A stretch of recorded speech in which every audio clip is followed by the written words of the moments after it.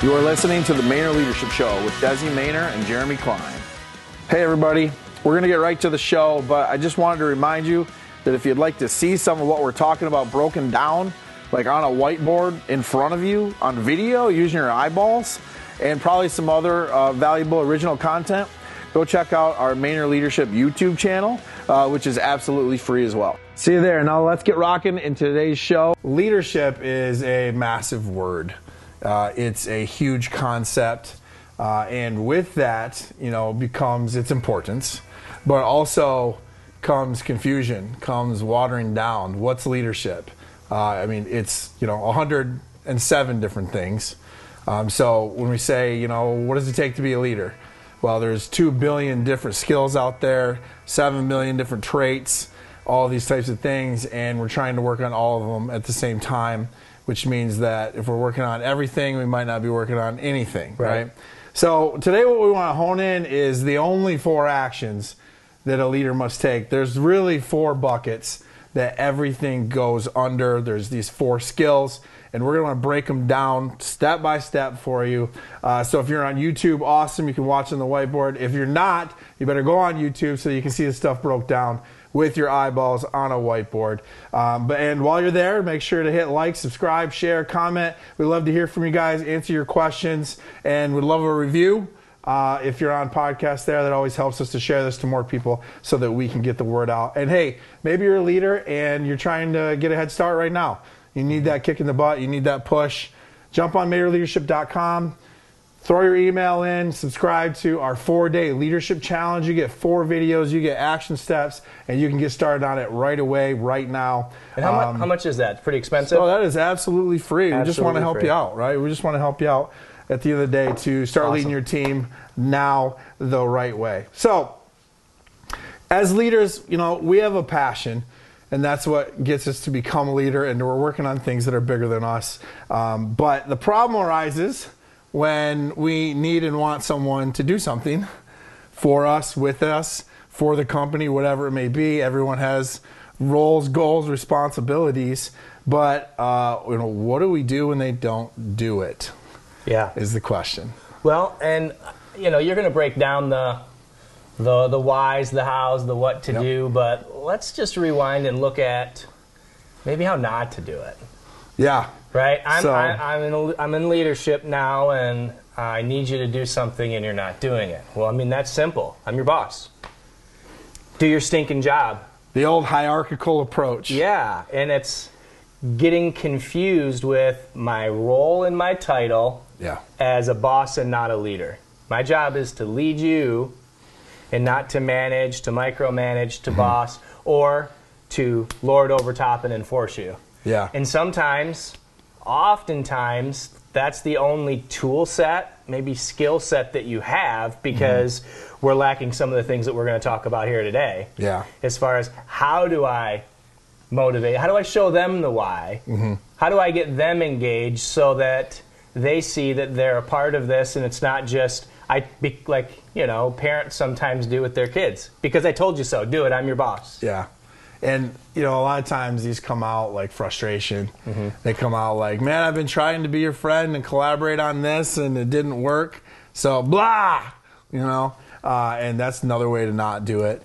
And you want to do all of this in a collaborative way. And it becomes really, really important. But at the same time, there's 4 reasons why people don't do things. Right? So the 4 reasons why people don't do things. Number 1, they don't know how. Number 2, they're not motivated to do it. Number 3, they don't know that you want them to do it. And number 4, they're waiting on something from you, most likely a decision. Those are really the 4 things why people don't do something. Yeah, the hinges on that. I don't know how to do it. Yeah. I'm ashamed to ask, and you haven't taught me. Yeah, and this is a great evaluation tool as well. So it's like even when you look at it like this, it's 4 things.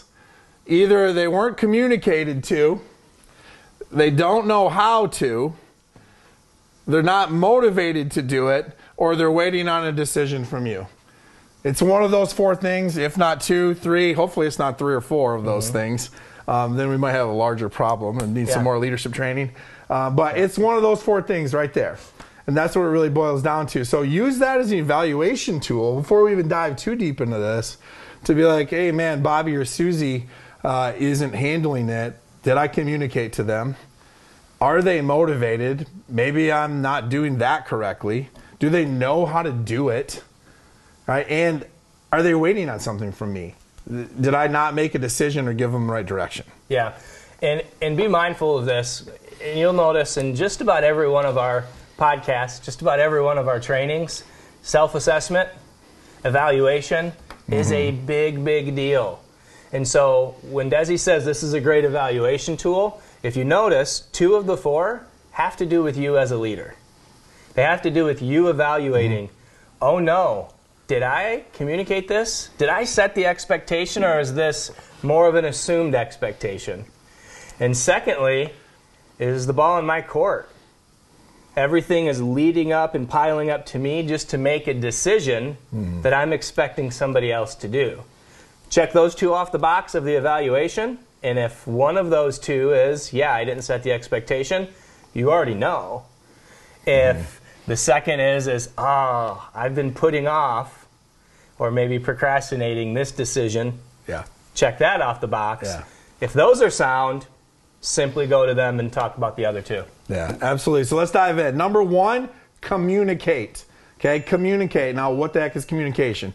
It is the transfer of information. Simple enough, right? We want to take that one step deeper and move it into connection, which is a relationship between 2 people about that information because we're both linked to that information. So communicate is, yes, transfer that information, but do it in a way that is connecting that relationship and making it stronger, right? But communicate. And I actually learned this from you, Jeremy. And the way I learned it is a hilarious story. You're talking to me about a sales manager working with a sales director. And the sales director was like, hey, how's your call reviews going? And manager's like, I don't do call reviews. And the director's like, what? I mean, man, sales managers do call reviews. So let's start doing call reviews. We started talking about that and looking back, and I said, man, did that director tell the manager, did he communicate to the manager that he's supposed to be doing call reviews? Nope. Oh, so that was an assumed thing. Yep. It's like, oh, okay, check that. So we're going to do call reviews, and we're going to do 10 of them a week. And, here's how you're going to report them to me. Here's the checklist that I want you to use when you use call reviews. Oh, look at that, communication. Guess what happened next week? They did the call reviews the right way. Yep. I communicated it. Okay. Yeah, and with this one, it was the director was upset with the salesman. The salesman was upset with the sales reps because it was just assumed that that's what you're supposed to do. Yeah, exactly. So it's like, don't assume, communicate it. Yep. So we have to go right at the problem. We got to isolate the problem. We got to address the problem. And if they don't know that you want them to do it, that is the problem. So the most important part of communication, we have to communicate a lot of things, and we're going to talk about some of those things. But if you're saying, yeah, but Desi and Jeremy, what's the most important thing to communicate? Well, the thing that's going to get you results is communicating and collaborating on the expectations and the accountability of them. When it really comes down to it, accountability is turning expectations into results. That is the definition of accountability. Results is what we all want. Yeah. So we have to be good at setting expectations, holding them accountable to it. How do we get good at that? We communicate. All right, so how do we communicate? 3 steps of communication. 3 steps of communication. Number 1, initiate it and do it. Right? So schedule it, put it in the calendar. Hey, Bobby, we got to talk about this, so on and so forth. Okay, so initiate and do it. Number 2 is repeat it regularly and follow up. Okay, so we can't just have a one-off. We tell our favorite story about brushing teeth, okay? You can't brush your teeth for 4 hours on Saturday. You got to do it every single day for 5 minutes, okay? Twice a day. So that's exactly what we mean here. Repeat it regularly and follow up.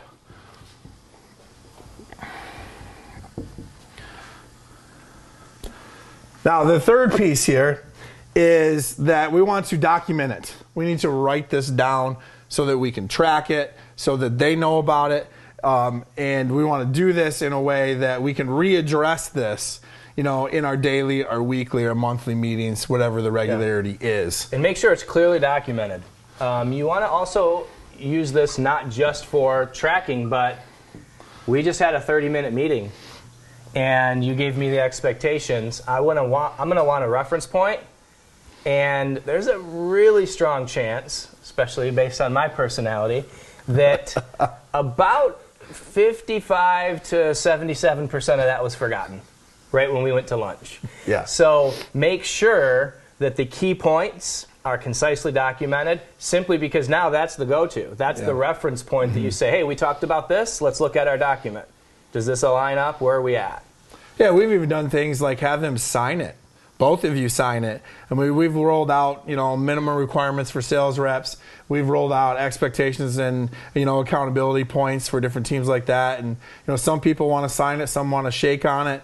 That depends to you. I don't think there's any data showing a different result either way, as long as it's documented in writing in multiple places, right? And, these are things that we're going to have to do over and over and over and over again. We're going to have to do them regularly. We're going to have to get very good at them. Initiate and do it. Repeat regularly and follow up. Look, leaders are repeaters. Leaders are repeaters. And then document it in writing in multiple places for both parties to be able to see, so that you can track it, right? Main points of communication. Now, when we look at this is crazy.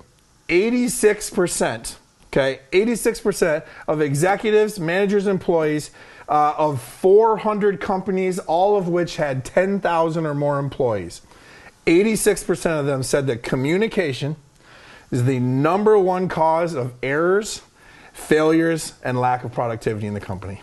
86%. Crazy. That's insane. 86%. So when we look at time lost, productivity, employee engagement, employee retention, all these things, 86% of them said lack of communication, poor communication was the reason for those things. Yep.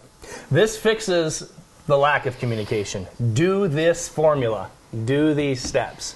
Now, the poor communication, one of the main things that we touch on when we're talking about how do we bring that connection, how do we communicate, oftentimes you're going to say something that the other person is going to hear something completely different. And then you're going to get frustrated and say, well, I told him this 6 times. But 6 times, he heard something else come out of your mouth. And so it's always good to do a check-in. Are you clear with the expectations? What did you hear me just say? Yeah. Get them to repeat to you what was being spoken. Because now we're aligned and there's that connection.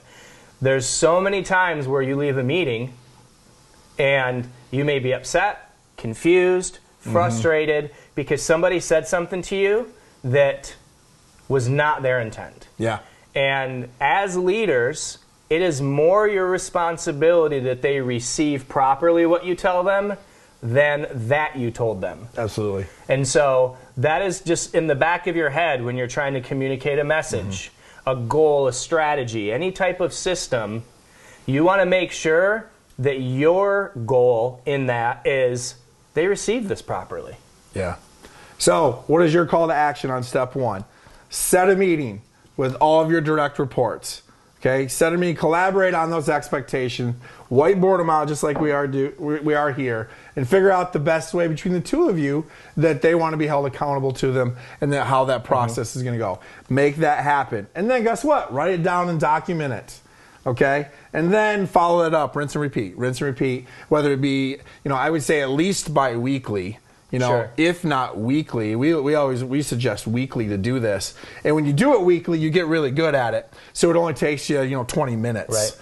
Right. And I mean, like 70-something% of employees are more productive and more engaged when they have a daily touch point with their manager. Exactly. Right. So I mean, that's a big number. So go do that 1 or 2 things right now. They're very simple. It doesn't mean they're not easy, but go do them right now. That's step 1, communication. Step 2. What do we got? Step 2, Jeremy? Write it down. Write it down and document it. There we go. It does not have to be a novel. Don't make it 6 pages. Make it clear, make it simple, make it concise, but write it down and have it documented. And then I take it one step further and make sure everybody has a copy. Is it an email? Is it a paper hard copy that they have? But make sure that we've got this documented, we've got it dated, and then here you go. There we go. Now that you're communicating like a pro in this 3-step simple format, the second thing that a leader has to do is motivate. Okay, now what does motivate mean? It means to stimulate interest and enthusiasm, this is Webster talking, to do something. Now, the way that we're going to put that is inspire and incentivize. Inspire and incentivize. So when we start to look at the problem of they're not motivated to do it, right? One of your favorite sayings I know is that people will behave how you condition them to behave, which is how we inspire them, how we incentivize them to behave. They're going to do that exact thing, whether it is logical or not. Whether it is logical or not. So that's that piece of that evaluation. So this stresses the problem of they're not motivated to do it. 3 ways to motivate: internal, external, and prioritize. Let's dive into internal. I know this is your favorite one, Jeremy. Talk to me about how do we motivate, inspire someone on the inside? Well, and studies show that this is going to be the vast majority of your motivation. A lot of people think, and you'll get to the extrinsic here shortly, but that, bonus me, pay me, whatever. Yep. But I first need to know my why. I first need to understand the vision. I need to know my place in that vision, right? You've got a vision. Yeah. We're all moving towards the same end point and the same goal. And man, I feel that. I feel like a part of that. So what is their why? Most of the people that you lead, they probably don't own your company like you do. They probably don't have stock or shares. But as leaders and as business owners, oftentimes we want them to take ownership. We want them not to just we want them to just not be a clock puncher. Okay? One way to do that is starting with why. Why do they get up in the morning? Why are they coming? Why are they choosing your organization to work for? Why? Right? Is it family? Is it legacy? Is it esteem? Is it status? What are those main reasons, right? Because if I can know that, then I can figure out how to match those with what the company vision is. Because the internal motivation is going to have to do with my value set. It's going to have to do with my standards. Yeah. It's going to have to do with my lifestyle. There's so many things in that that says, this is how I'm motivated to get the job done. Yeah, and also, I mean, the leader that you are to them.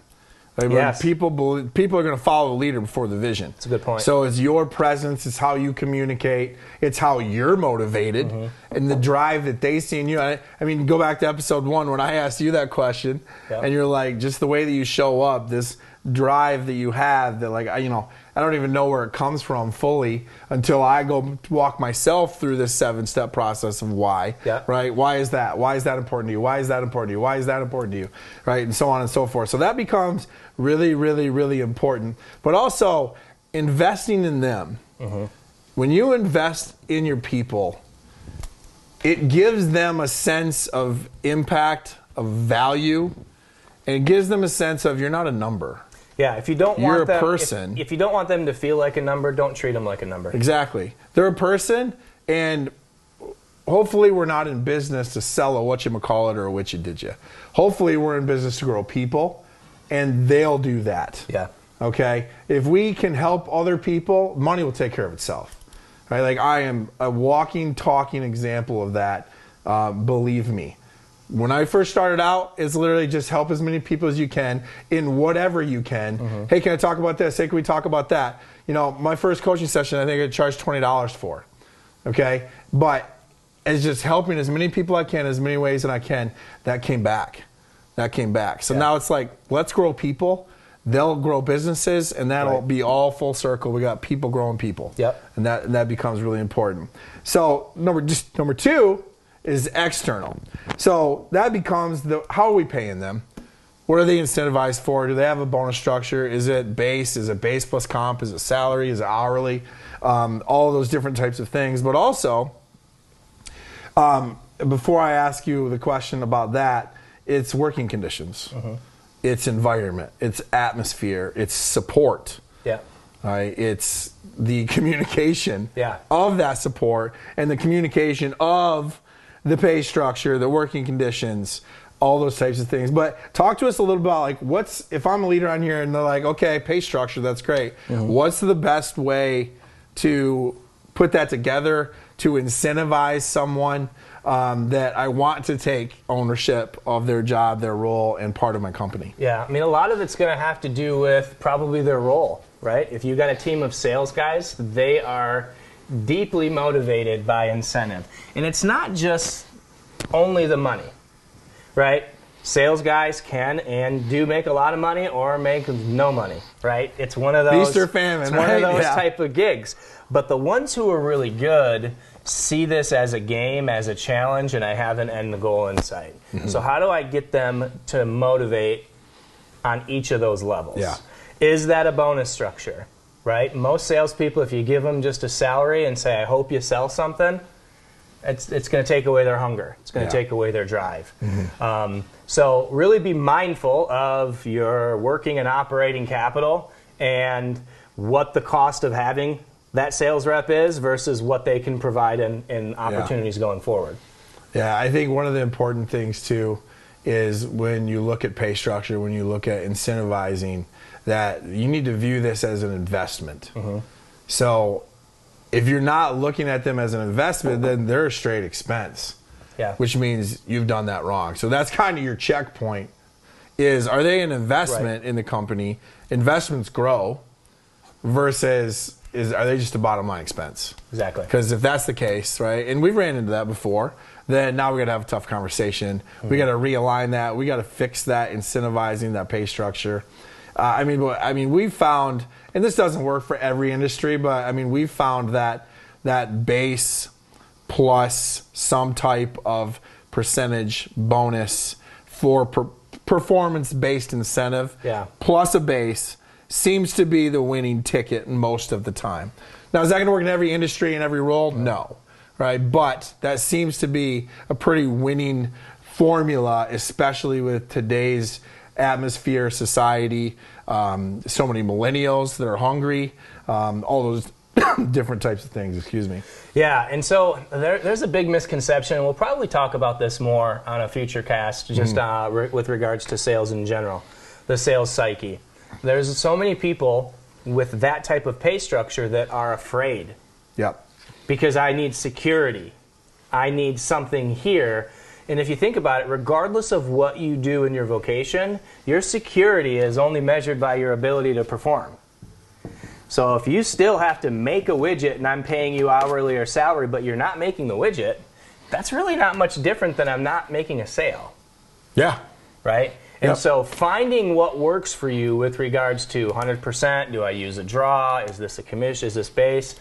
Keep them in mind as much as your company, right? I don't want to pay you $1 million and I can't afford $1 million. But at the same time, I want to keep you in mind and say, what's going to keep you here because I value, right? You're not a number. You're helping build and grow this company. So what is that worth to me as a company? Yeah. And how does that make sense to you? And you can go right at that. I mean, you can just say what motivates you, right? And how do we make that work? Yep. You know, but it's easy to tell if they're not motivated, right? If they're not motivated, they're not going to do what you're wanting them to do. Yep.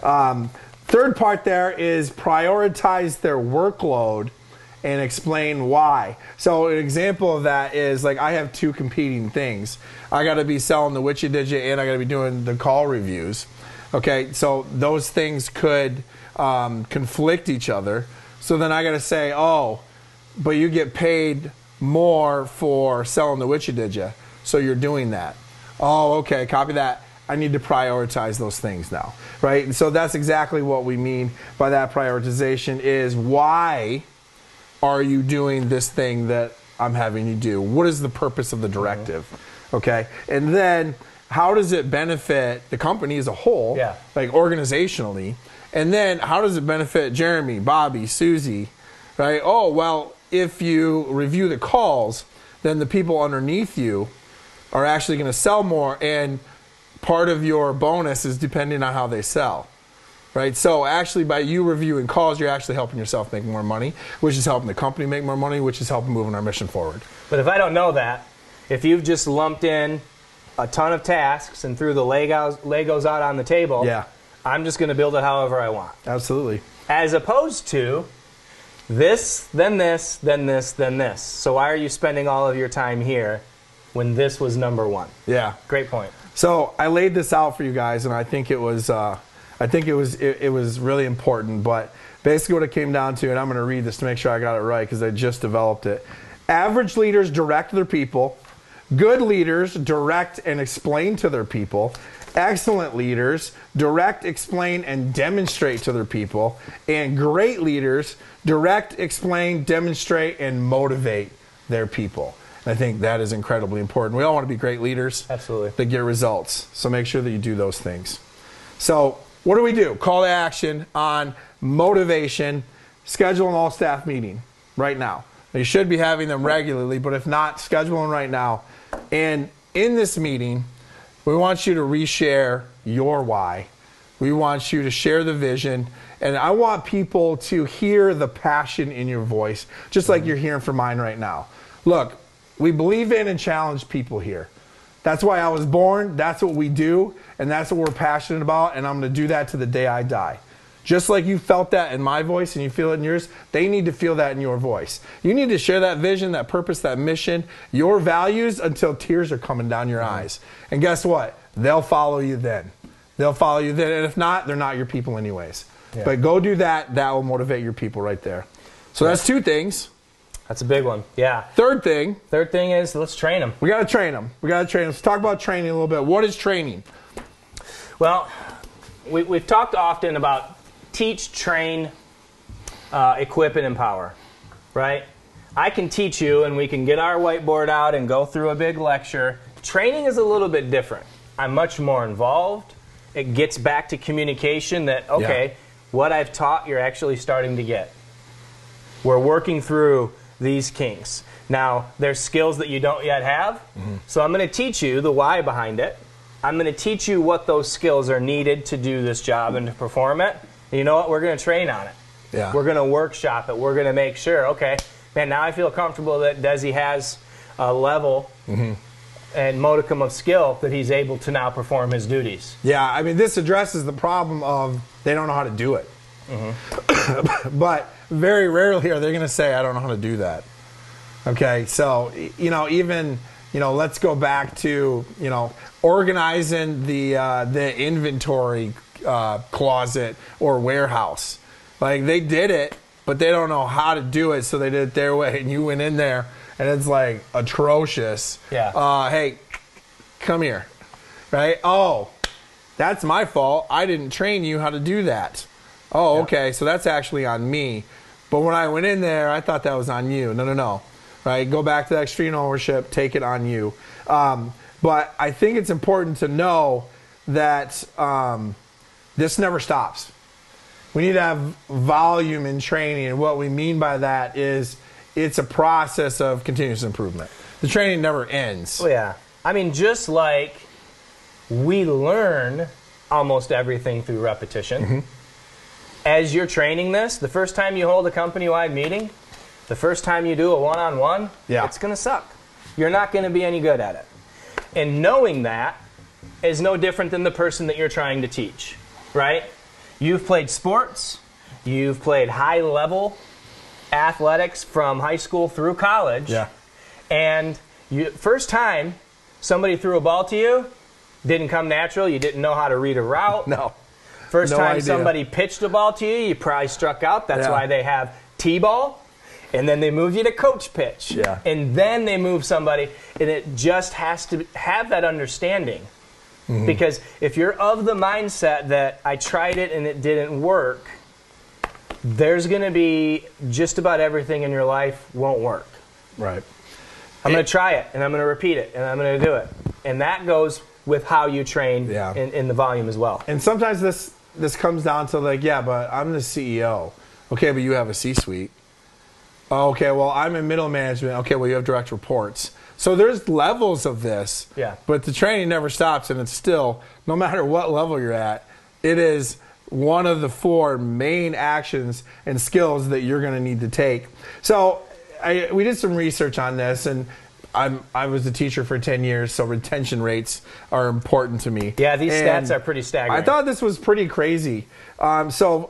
And I think this is how we design our workshops and our training, and this is how we help our clients implement to perfect and improve their training system. But you retain 5% from lecturing, 10% from reading, 20% from an audio-visual combo, 30% from demonstrating, 50% from discussion groups. We're talking about it. 75% from practicing and actually doing it.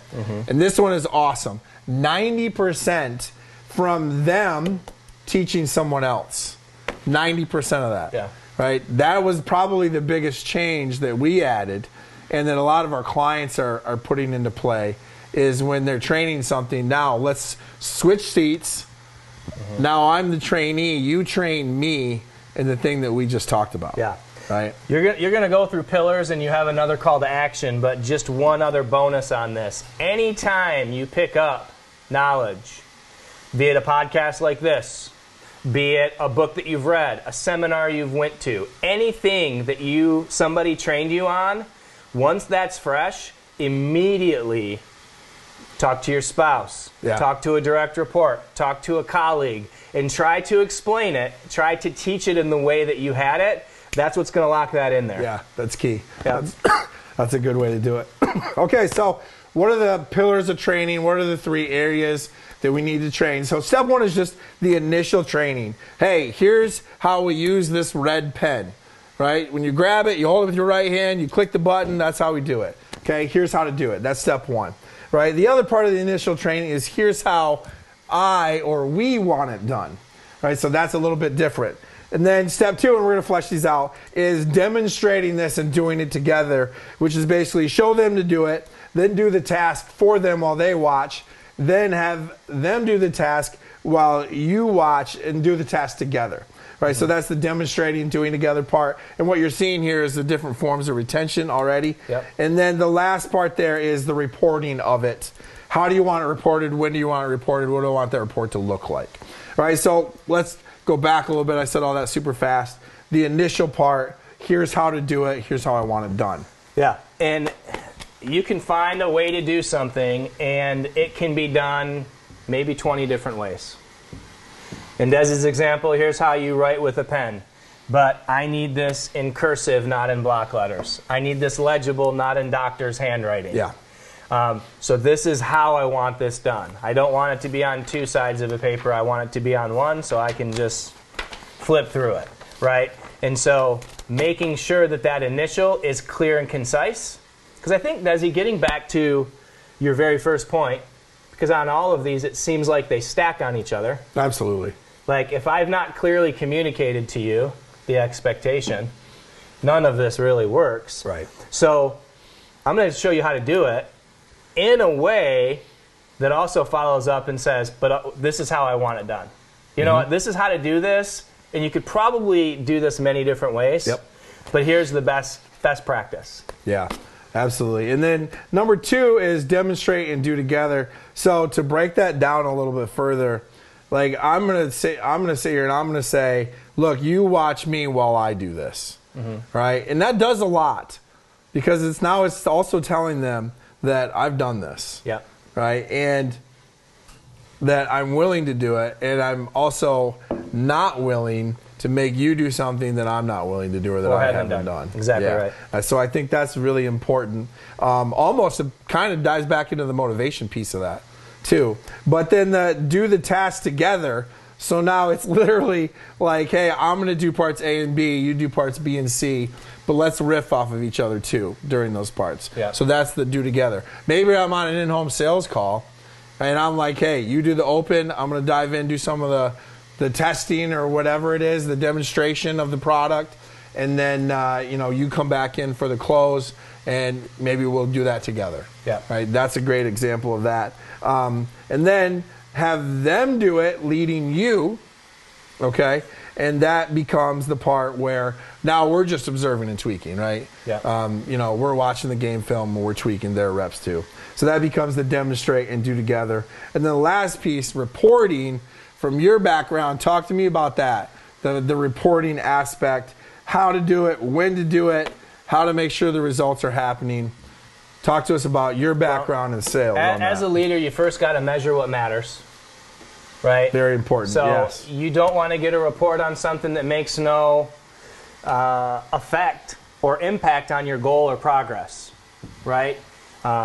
There's a Goodhart's law says when a measure becomes a goal, it ceases to become a good measure, right? So if I'm measuring you just by units sold, but if the quality stunk, if you burned a bunch of bridges, well, I'm measuring you great because you sold a bunch, right? So you need to know as a leader, what are the standards and metrics that I look at, that I care about? So then, after I explain to this person on how to do this, not only do they know how to do it, but they know why it matters and what they're going to be measured on. Yeah.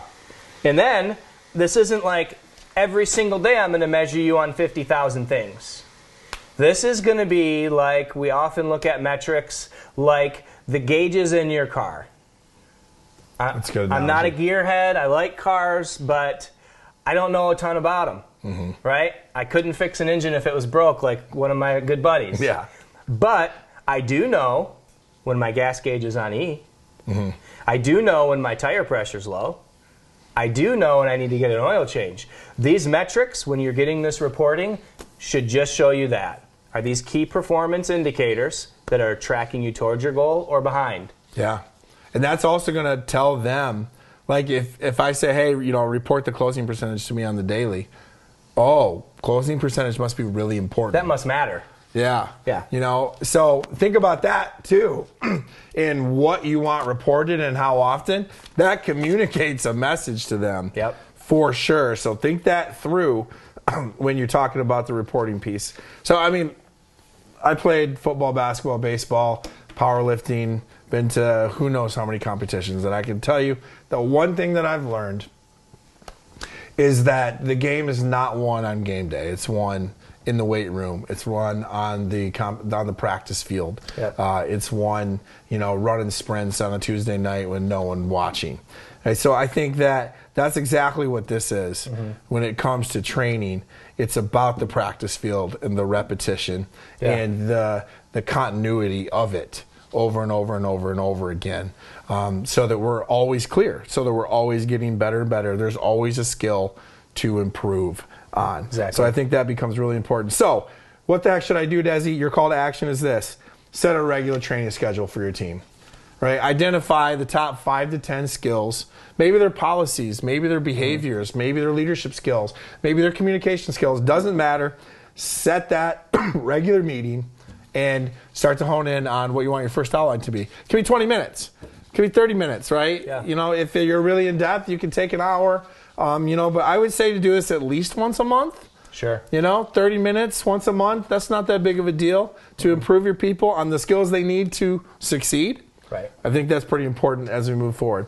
So that's number 3, terrain. And we're wrapping up the last one, which is decide. Talk about decisions. You guys don't know anything about that, do you? We don't make decisions during the day, especially as entrepreneurs, right? What we sometimes fail to think, Desi, is by not making a decision, we've made a decision. Yeah.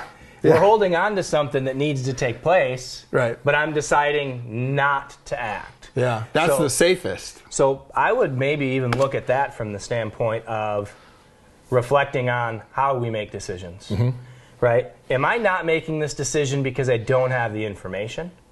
Am I not making this decision because I'm afraid? Am I not weighed out worst case, best case scenarios? Am I not making this decision because of other people are swaying me maybe for or against what my values and my standards you're being persuaded or manipulated, Yeah, or am I just procrastinating? Yeah, which tends to be a lot of the time. I'm just too busy, and I lost track, and procrastinators unite tomorrow. I'll do this tomorrow. I love it. And what this does is decisions address the problem of they're waiting on you for direction, for a directive, for a big decision of which way are we going to go on this. Are we going to cut our losses and move on? Or are we going to take care of our people? Like, I just need a call.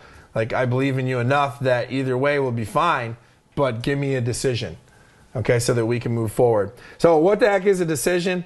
It's basically a resolution in your mind as a result of you considering different options that we have. Yeah. Maybe it's 2 options, maybe it's 3. Sometimes there's only 1 option, but the other one is doing nothing.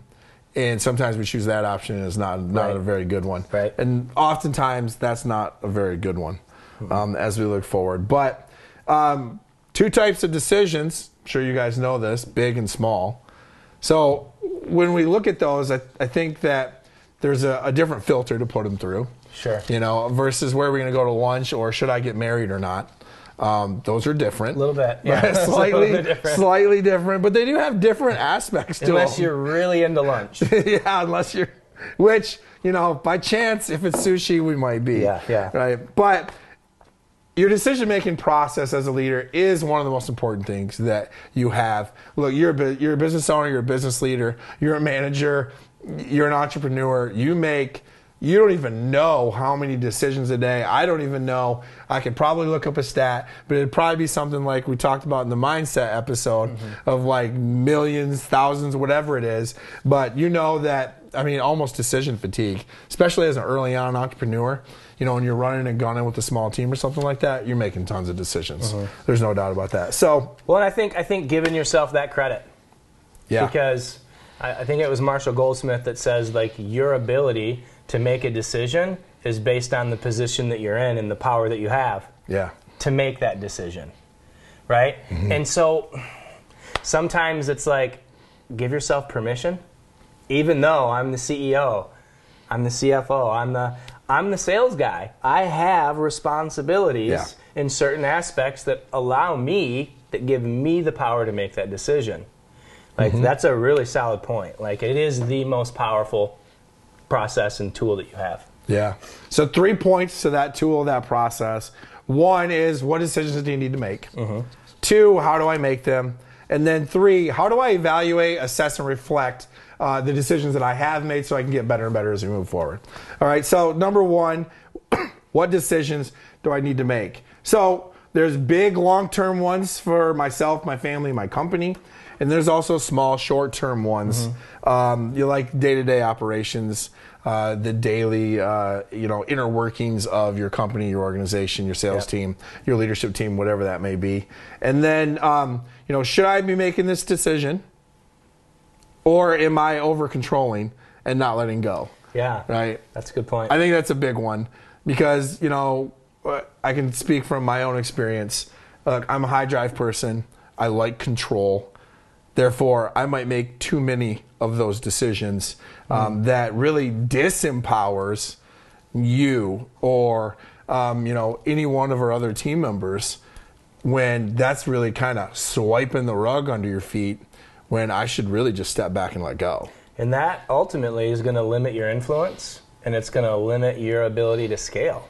Yeah, because you got to be the guy. And what does that do to your motivation when that was in your lane and I just stepped over you, right, and made that decision? Because, I think it should be this, so go do that. Now I'm just back to punching the clock. Exactly, right? And that removes all motivation. That's the opposite of what we're trying to do. So how do we make them? So we've got what decisions, and then step 2 is going to be, how do I make them? Okay. Now, there's multiple ways to do this. Everything under the sun's already invented. But what we've laid out here is what we've found to be the most effective and really just learning it the hard way, honestly, as we've screwed up I don't know how many decisions. At least I can say that. But the way that I do this is when I approach a small decision, all right, lunch. Can I live with the downside of the worst case scenario? It's really that simple. And then why am I choosing this option? Those are really the only two questions I ask myself for a small decision. Yeah, pretty simple. And I think it comes back to when we look at big decisions, which we're going to talk about in a minute, is irreversibility. But there's also a level of the intensity of that. We talked about lunch and marriage. Marriage, is it irreversible? Yes, but tough. Like really hard. Yeah. Lunch, no, it's not irreversible. But does it matter? No, not really. Not that much. Not important. Right? So we have to put those filters in place as we're looking to do those. But like small decisions, super simple. What's the upside? What's the downside? Why did I make that call? Can I live with the worst case scenario? Right. Not that big of a deal, right?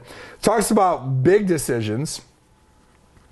The biggest part of that is that mistakes love a rushed decision.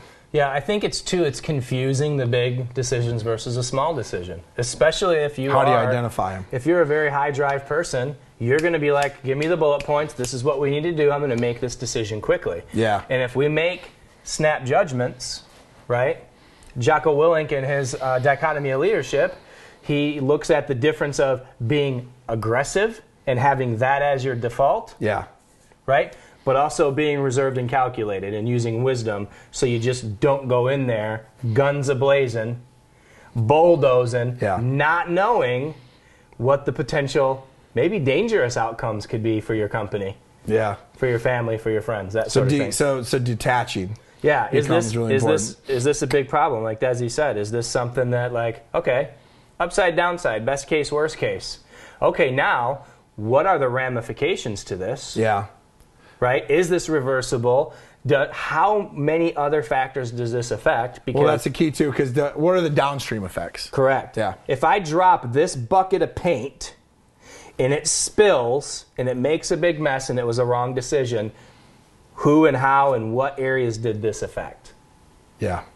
If I did this properly and we're moving downstream and it's getting us closer to our goal, now I can look at cost to benefit. Is it worth me having to clean up or cover contingencies from these errors? Yeah. Or is this something that I might not be able to come back from? Yeah. And I think when I go to make these big decisions, I always want to do it fast because that's my personality. So I have to battle that. That's a big battle for me. Right. So I've laid these out because I've screwed all of them up. Which is kind of how we learned them. Yeah. But what's the environment, the atmosphere, the scenario that I want to set up to make my best possible decision? So number one is get some sleep. Get some sleep, which I suck at because when I got one of these big things, like it just keeps going. It just keeps going. Hey, I want to tap my wife and be like, hey, can we talk about this? She's like, it's 2 a.m. And I'm like, yeah, so? Okay, that's wrong. Sleep. Yes. Sleep. Because this decision is a big one. And it's going to have downstream effects and probably doesn't need to be made like within the next 3 hours. Yeah. Right? Now, should we set a timeline on it? Yeah, no doubt. We should set a timeline on it because if not, we're just going to stress about it forever until somebody tells us what to decide. Right. Okay? So get some sleep. Number two, and this was really interesting. I'm an old offensive lineman, and in college I gained over 100 pounds. So this was very interesting when I looked at the data of this. Make sure that you're fed. And here's why. They say the word stress eating. So there's this gym owner, this influencer, and he started talking about this, right? And he said, you're literally more resilient to stress when you got a full belly. And I'm like, stress eating, that is the thing. It is real. It is scientific. And it works. Yeah. Okay, so maybe don't eat at McDonald's, but make sure you got yourself, that you're well fed during this time. You know, I mean, you hear all the time that people are so busy and they're so driven and they're so worried, they got anxiety or whatever about this decision that they don't even eat. So make sure you're well fed. So hangry is a thing. That is a real thing. Gotcha. That is a real thing, and I will or will not mention my wife in that segment, but hangry is a real thing. Don't tell her I said that. She may or may not listen to these. Don't edit this. So we'll see. Number three, remove yourself from your normal space, right? So we talked about detach. For me, I'm in the deer woods. You know, I'm on an oak flat somewhere. I'm in my fishing boat. Yep. If you guys know that, I love to hunt and fish and camp. But for me, that gets me out of my arena. That gets me out of my normal world. You know, you don't want to make this decision or go through this process while you're sitting in your office. Yeah. Where you do the same thing every day. You're going to struggle to detach. And this goes with just about everything that we do, right? In the condition that we're in now, in 2022, a lot of folks are working from home. Yeah. Yep. Understanding the environment and the role that environment plays is a really big deal. Like, you're not going to sleep on your kitchen table. But oftentimes we work in our bedroom. Yeah, right? Absolutely. We're not going to make decisions oftentimes, or shouldn't, that's a big family decision in the midst of corporate meetings or having to do stuff. Right. So taking yourself, we'll talk about detaching from the outcome of needing or feeling desperate to make the decision, but the environment and anticipating and having an expectation that I am purposely removing myself from this to focus on this is such a key. Yeah, and then I think leading right into it is, and this is what's hard for me too, which is why we're talking about it, is you talk about detachment from the outcome. You have to come from a place of not needing. Yeah. Like, if you absolutely have to have this thing that you're trying to decide, let me tell you something, the decision's already made, right? Whether it be a good one or bad one. So you got to try to find a way to come from a place of not absolutely needing in that scenario. Yep. Right now, the best way that I do that, that we've learned, and that we help people do that, is I use this bad boy. Yeah. I use the whiteboard, right? Because if it's all in here, it ain't gonna work. It's gonna be all jumbled. I'm gonna be all stressed out. I'm not gonna be able to sleep. I won't want to eat until I get it all figured out, and it's never gonna get figured out up here. Okay. So I use that. I lay out the pros and cons of what are all my options, A, B, C, D, E. Hopefully there's not more than that. And then what are the pros of each? What are the cons of each? What are the downstreams of each? Who is it going to affect? How is it going to affect them? I write it all down. It's not pretty. I mean, it's, scribbly, but it's whiteboarded. It's all laid out so that I can see it, so I can show it to other people. And that's the other thing I do is, I just went through this. Got a big thing coming, awesome partnership about to take place. And I'm seeking wise counsel. I'm going to 2, 3, 4 people, my pastor, my mentor, my coach, my friend, who, are a little further along than me, or been around more, or have already done the thing that I'm trying to do. And I'm asking them what they think. I think that's a really important piece. We say all the time, leadership's not meant to be done alone. Yeah. So you're not on an island. There's people in your world that will help you with that. Go seek them out. Seek that wise counsel. And then the last piece of this, number 3 of decisions. So we got, what decisions do you need to make? How do you make them? And then what is our evaluation assessment process to reflect on those decisions? Yeah, and again, I said this earlier, this is probably going to be from now until episode 537. Let's make sure that we earmark that. So in 537, we will say that. We'll say this. Evaluation, self-assessment, reflection. Sometimes we're so busy getting into the minutia of stuff that we forget. Most of our life, we talked about this in our mindset podcast, a good percentage of your life is just done on autopilot. Yeah. You figured something out, you're going through the motions. You didn't stop to say, was this a win? Was this a loss? Am I tracking? Am I progressing? Where am I at in this situation? So I would even schedule that out. Yeah. You want to be in constant evaluation, but then I want to assess on the second Monday of every month. I'm going to look at my whiteboard or what I've taken down in notes to say, this is what I needed to accomplish. This is what I needed to do to make the decision. And you know what? When I wrote that down, this was the goal. Ooh, man, we're super far away from it. Yeah. Or we're close to it. And that's, separating the outcome from that quality of decision. A great example of this is baseball. Yeah. The greatest hitter in the world has a career average of 300, and they're in the Hall of Fame.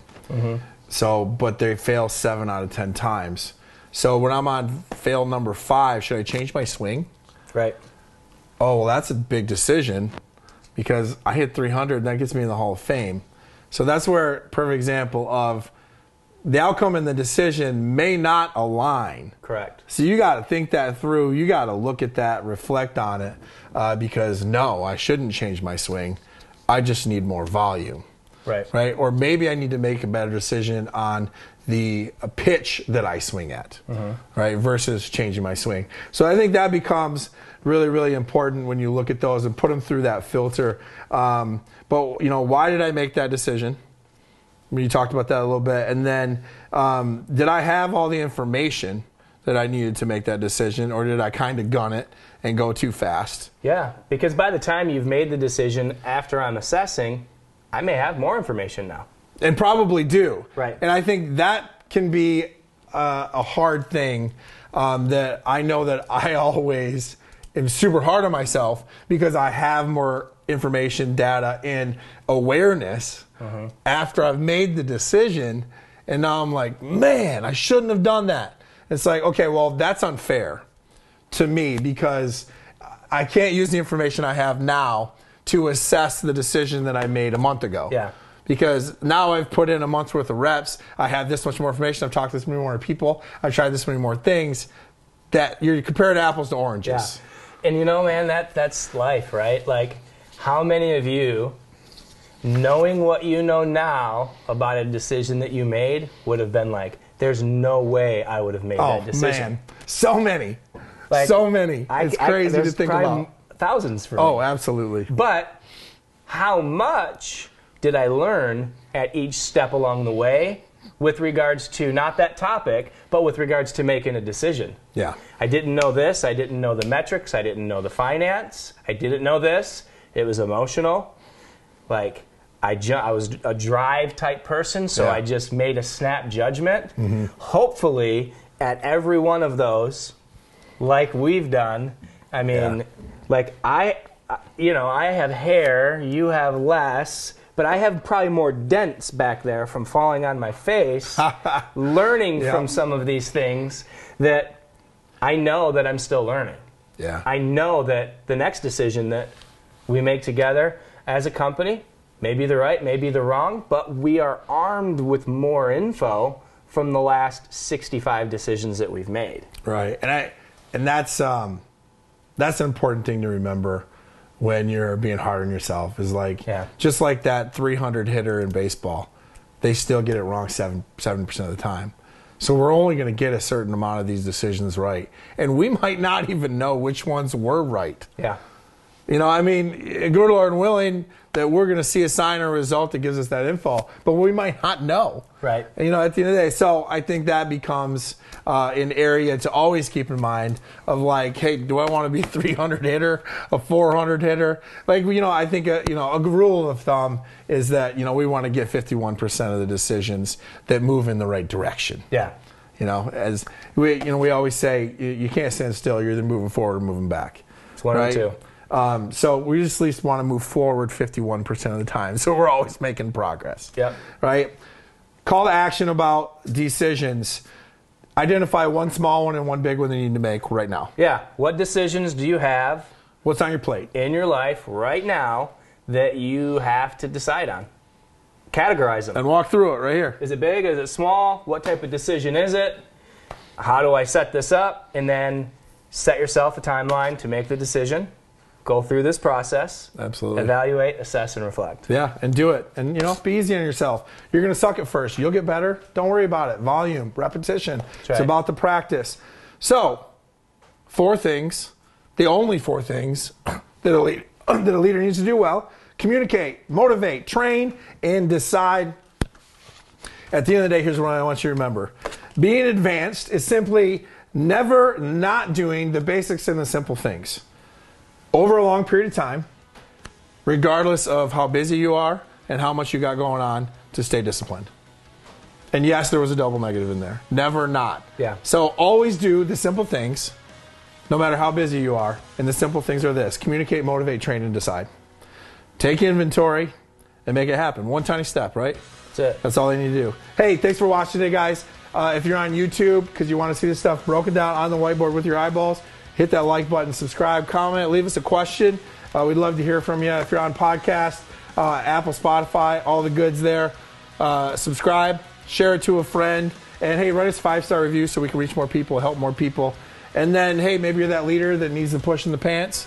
We'd love to challenge you. We believe in challenge people. Jump on there, throw your email in, get a 4-day leadership challenge. You get a video every single day. You get step-by-step. You get action plans to help you move forward and get started and get results right now. That's it for today. Thanks for listening to the Maynard Leadership Show, and have a powerful day.